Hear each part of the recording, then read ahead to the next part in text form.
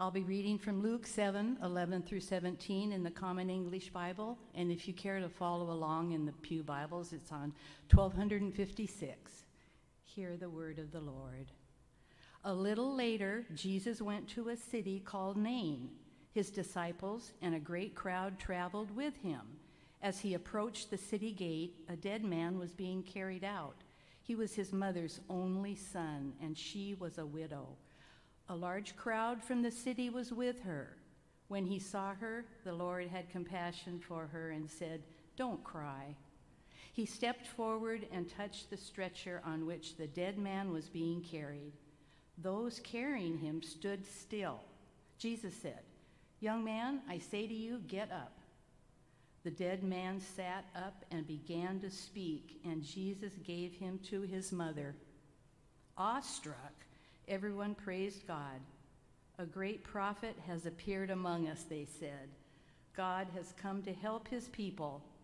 This news about Jesus spread throughout the Judea and surrounding region. This is the word of the Lord. What a fantastic story for us to consider this morning. The way God can enter life at the most unexpected moment. Before we get into the message, let me just comment that this morning, again, as is usually our practice, we have communion at the end of our service. And for any visitors, I would just add, we invite you to be part of this event. You don't have to be a member of this church or any church to partake of communion here. The only requirement is that you want Jesus to be your Savior and Lord.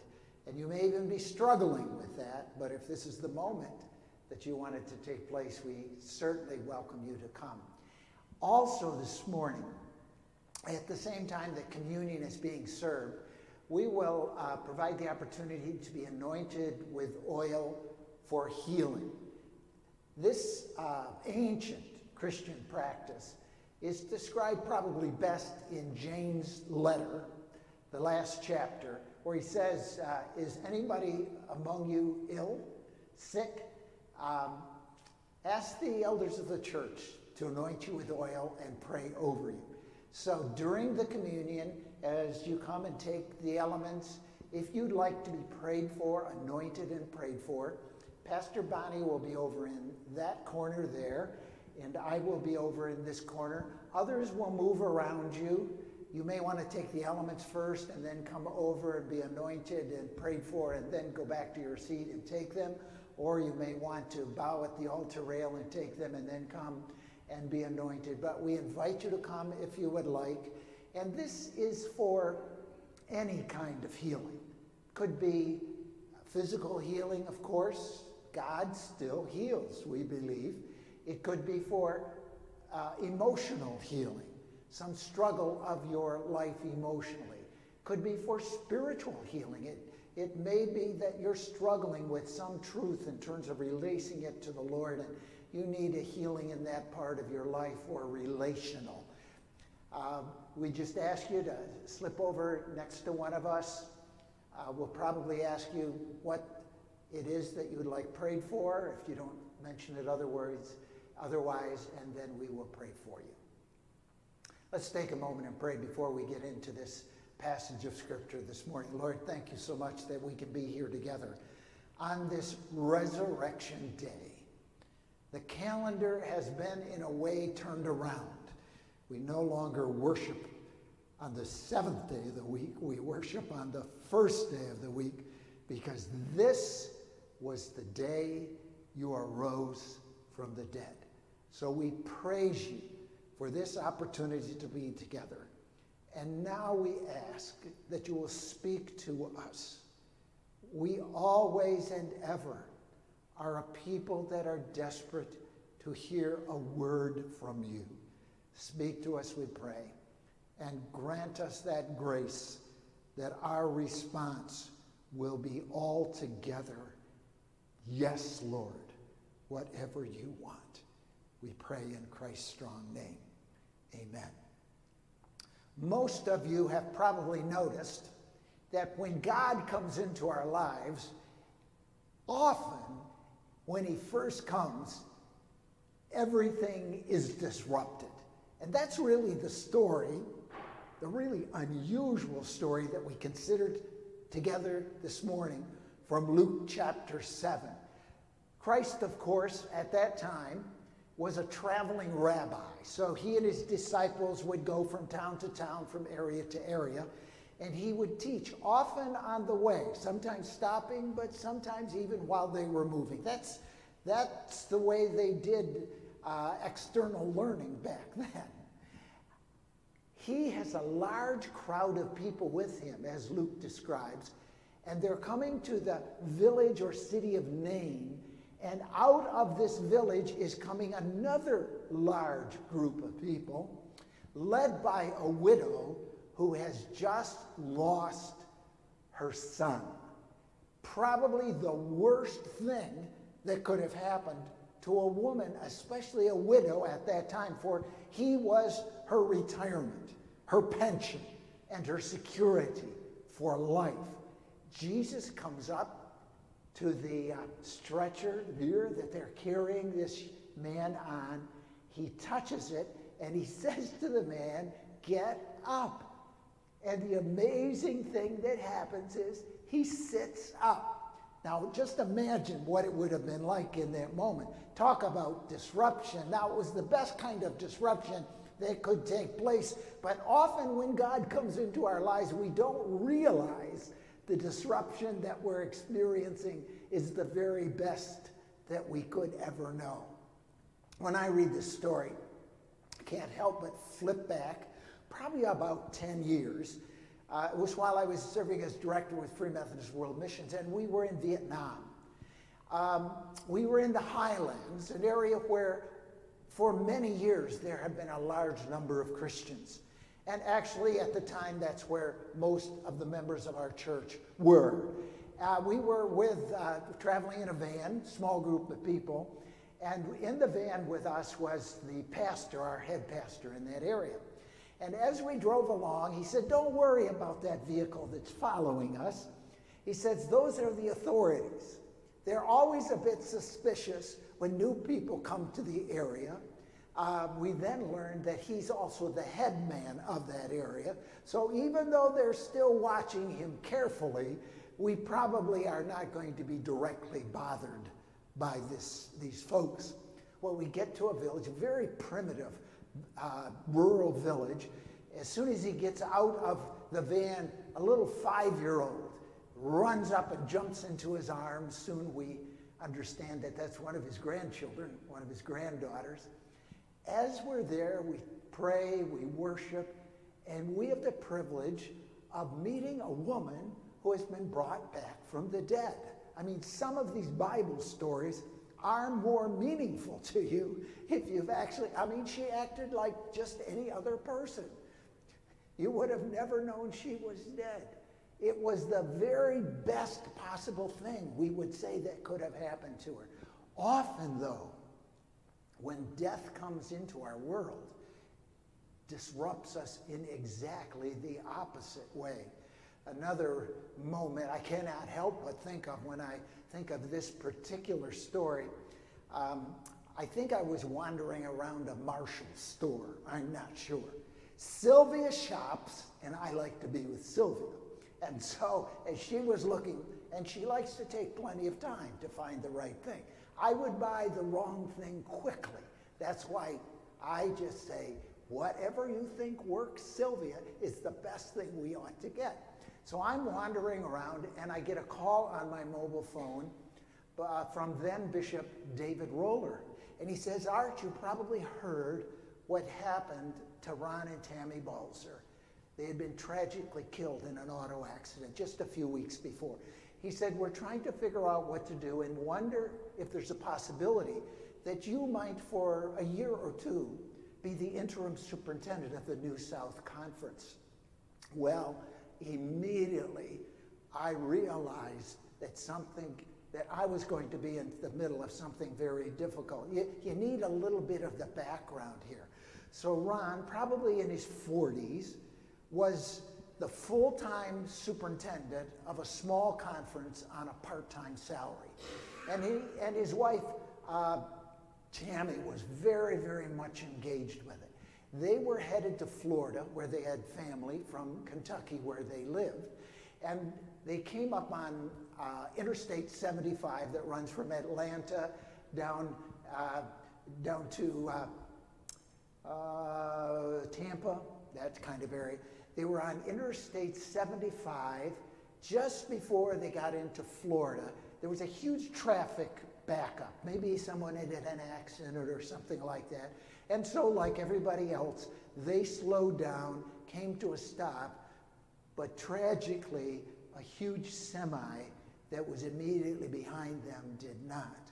And so Ron and Tammy and their only grandchild lost their life at that time. Often when death comes into our world, it's under the most tragic kind of circumstances. So that's one of the other times I just can't help but flip back to when I read this story. Jesus actually bringing somebody back from the dead. Why doesn't he do it all the time?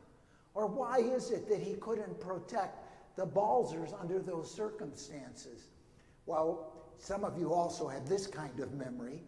Of course, I've shared with you some of my parents were really great people of faith. Both of them lived into their 90s. They actually probably lived longer than their bodies could handle. And so at the end, neither of them were totally in touch with what was going on in their life. Mom died on Easter one year. My dad died in August soon thereafter. He was very sharp, or at least relatively sharp, before she died. My sister, one of my sisters, Sharon, her husband, had them in their home right up to the end. It was really a very beautiful thing. Sharon talks about the time that my mom, just out of nowhere, says, "Sharon, it's just beautiful." And she has this faraway look in her eye. And Sharon says, "What's beautiful, Mom? Do you see angels?" "Oh," she says, "I see angels too." And then it was past. Or soon before my dad died, which was just a few months later, he was in hospice and had to be taken into the hospital just at the end for a very few days. And one day he was there in the hospital, and he burst out and said, looking up at the ceiling, incidentally, he had tried to talk my brother-in-law, Don, into removing some of the tiles from the ceiling because he wanted to see up through the roof better. So out of the blue, with this huge look in his eyes, he cried out, "Mary," that's my mom's name, "Mary, Ethelyn Laura Van Tassel Brown, you stay just where you are. I'm on my way." And a few days later, he was gone. Death comes into our world. Often, like with my parents, it may be a time where, it was a release for both of them. Periodically, with huge trauma and horror, as happened to Ron and Tammy Balzer.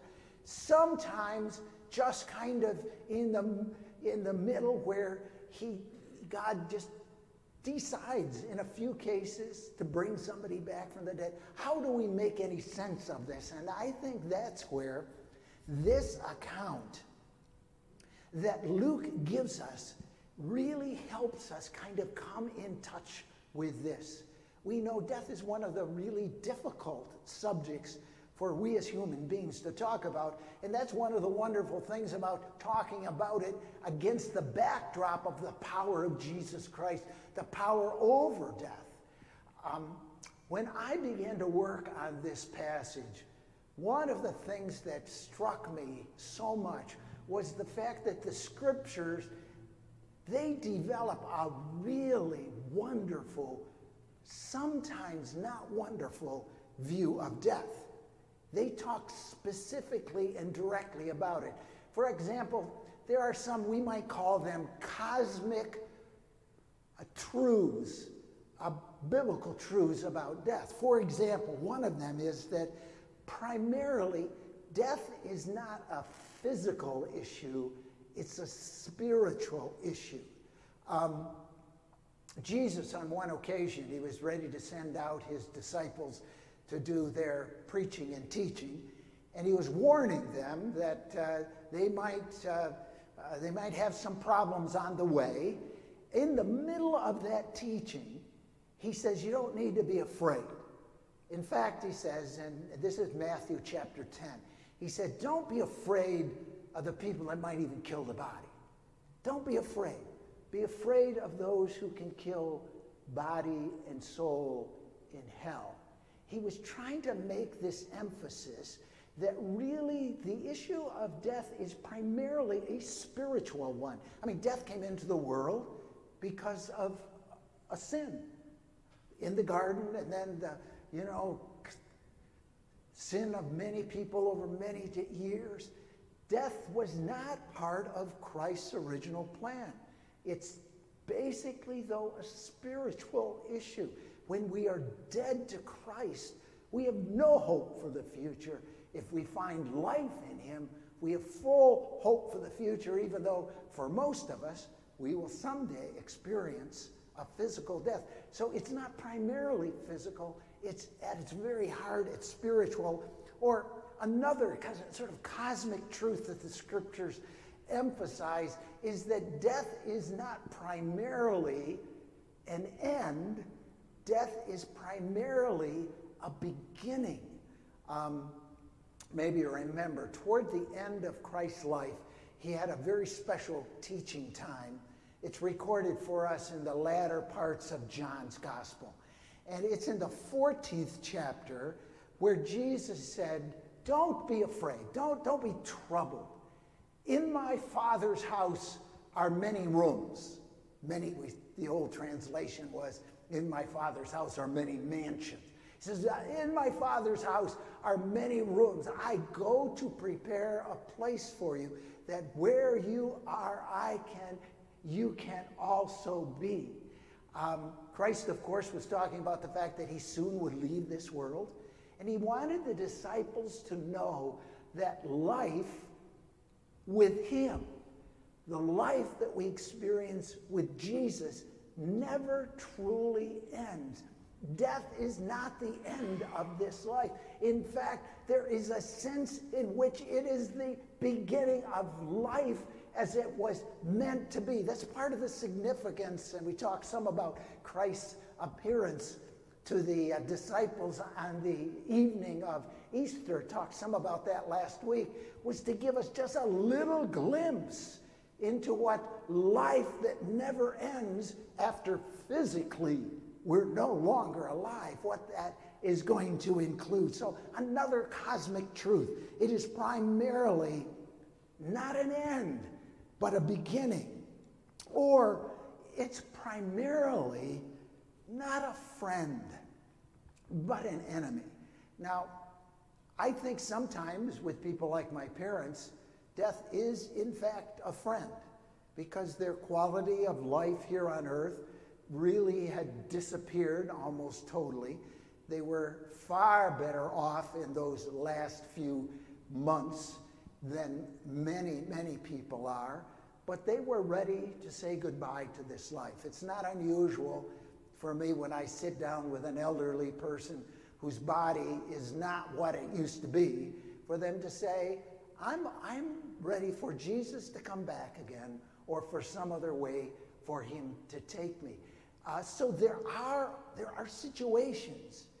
I mean, who would want to live in a world where our bodies just would totally disintegrate, but there would be no end to that? I mean, that's horrible. So in that sense, yes, it is a friend, but primarily it was sent as an enemy into the world, as something to limit us, as something to hurt us. It was a result, and continues to be the result, of accumulated sin within our world. And a fourth sort of cosmic truth in terms of God's view of death is that ultimately, now not primarily, but ultimately, death is not the victor, but is a defeated foe. In his first letter to the church at Corinth, Paul has an absolutely powerful chapter, the 15th chapter, where he talks about how important the bodily resurrection is for us, and the bodily resurrection of Jesus Christ. And one of his statements, this is in the 26th verse, he said, the last enemy to be destroyed is death. Then later in that chapter, he almost in a song says, where, O death, is your victory? Where, O death, is your sting? So the reality is that in the end, death is also going to be eliminated. So we have these really important, rather cosmic biblical truths about death.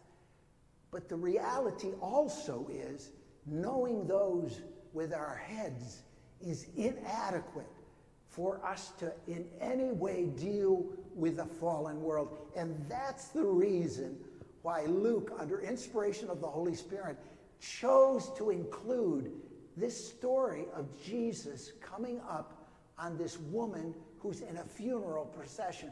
I have to smile when I think about this story, tell you the truth, because you have got these two huge crowds of people around, and you have a person who was dead. This is like somebody sitting up in the casket, sitting up and beginning to talk to those who are around, obviously alive. It's just such a marvelous, wonderful story. But it's wonderful not just because this man came back from the dead and his mother had security for the rest of her life through him.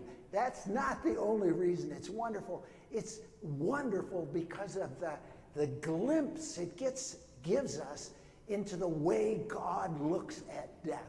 So head knowledge is always important for us. But also, if we are going to deal with a world where there is so much pain and hurt and disappointment and death, we need to know, how does God react when he sees the horrible pain of our lives and where he sees death? And here it's just wonderful, because first we see the hopelessness of a situation without Jesus. A woman who had no reason really to look forward to life in any way, because she not only didn't have her son and didn't have her husband, she had no one else to care for her as far as we know. So here's this picture of the hopelessness of life. And the Bible is so realistic about such things. But then along with it, we see almost immediately the reaction of God. We see the compassion of Jesus for this woman. Actually, one of the interesting things about this story is that Nain was very close to where the Shunammite woman in the Old Testament, another widow who had lost her child, found her child brought back from the dead through Elisha. Very close there. So here we see Jesus overcome with compassion. We talked about the word that's translated compassion here a few weeks ago. This is this really powerful word that describes when one human being so completely identifies with the need of another human being that not only do they feel sorry for them, but they actually have this physical reaction, almost like a tremor in the very middle of who they are physically as a person. So we see the hopelessness of the human situation. And then we see the powerful compassion of Jesus Christ. So how does God react when our world falls apart? Perhaps it is the death, the untimely death of someone we love very much. Or perhaps it's some other occasion of life where we realize that we are inadequate to face what's going on. We have almost no hope. We have no resources, we believe, to face what's in front of us. In that situation, how does God react? He reacts with something divine that can only be described by this word compassion for this powerful physical, emotional identification we have with another person. And then right along with it, we see illustrated the power of God. Why did he bring this man back from the dead? Well, in this case, it was the best thing for him and his mother and the people around them that needed to believe in Jesus. Why did he bring back from the dead that woman I met in the highlands of Vietnam? I don't know fully the reason, but I think it had something to do with that security car that was following us all around when we were visiting that part of the country, and a government that was so afraid of anything like the faith that would cause a person to put God first in their life. It had something to do with that. So God knows what's the very best for every one of us. This morning, again, we're going to open ourselves anew to the grace of Jesus through partaking of the elements of Holy Communion. And as I've said before, if you're visiting with us, we invite you to be part of this as long as your desire is for Jesus to be your Savior and the Lord of your life. It's not what you'd say a Free Methodist table. This is the table of our Lord Jesus Christ. And as I mentioned earlier, if there is some need in your life physically or emotionally or spiritually that you would like to be anointed with oil for healing, as others come receiving the elements either here in the middle or at the edges, as others come and return to their seats, we invite you to meet with either Pastor Bonnie over on that side or with me over here, and it'll be our privilege to anoint you with oil and to pray a prayer that you might know the healing touch of Jesus in your life. Would you pray with me? Lord, how we thank you this morning for the healing power of Jesus. We recognize we do live in a fallen world. Death is not part of your first plan, but it is something that you have chosen to embrace as the best short term. And you have a moment when you will destroy even death itself. We look forward to that moment, Jesus, with your coming back again. In the meantime, we remember, as you instructed us to do, this act of Holy Communion, whereby we recognize it's your death and resurrection that gives us hope of eternal life. And it is in relationship to you, in saving relationship to you, that we know the grace we need to live every day and to live forever with you. We praise you. Take these simple elements and make them for us your body and blood, we pray. Amen.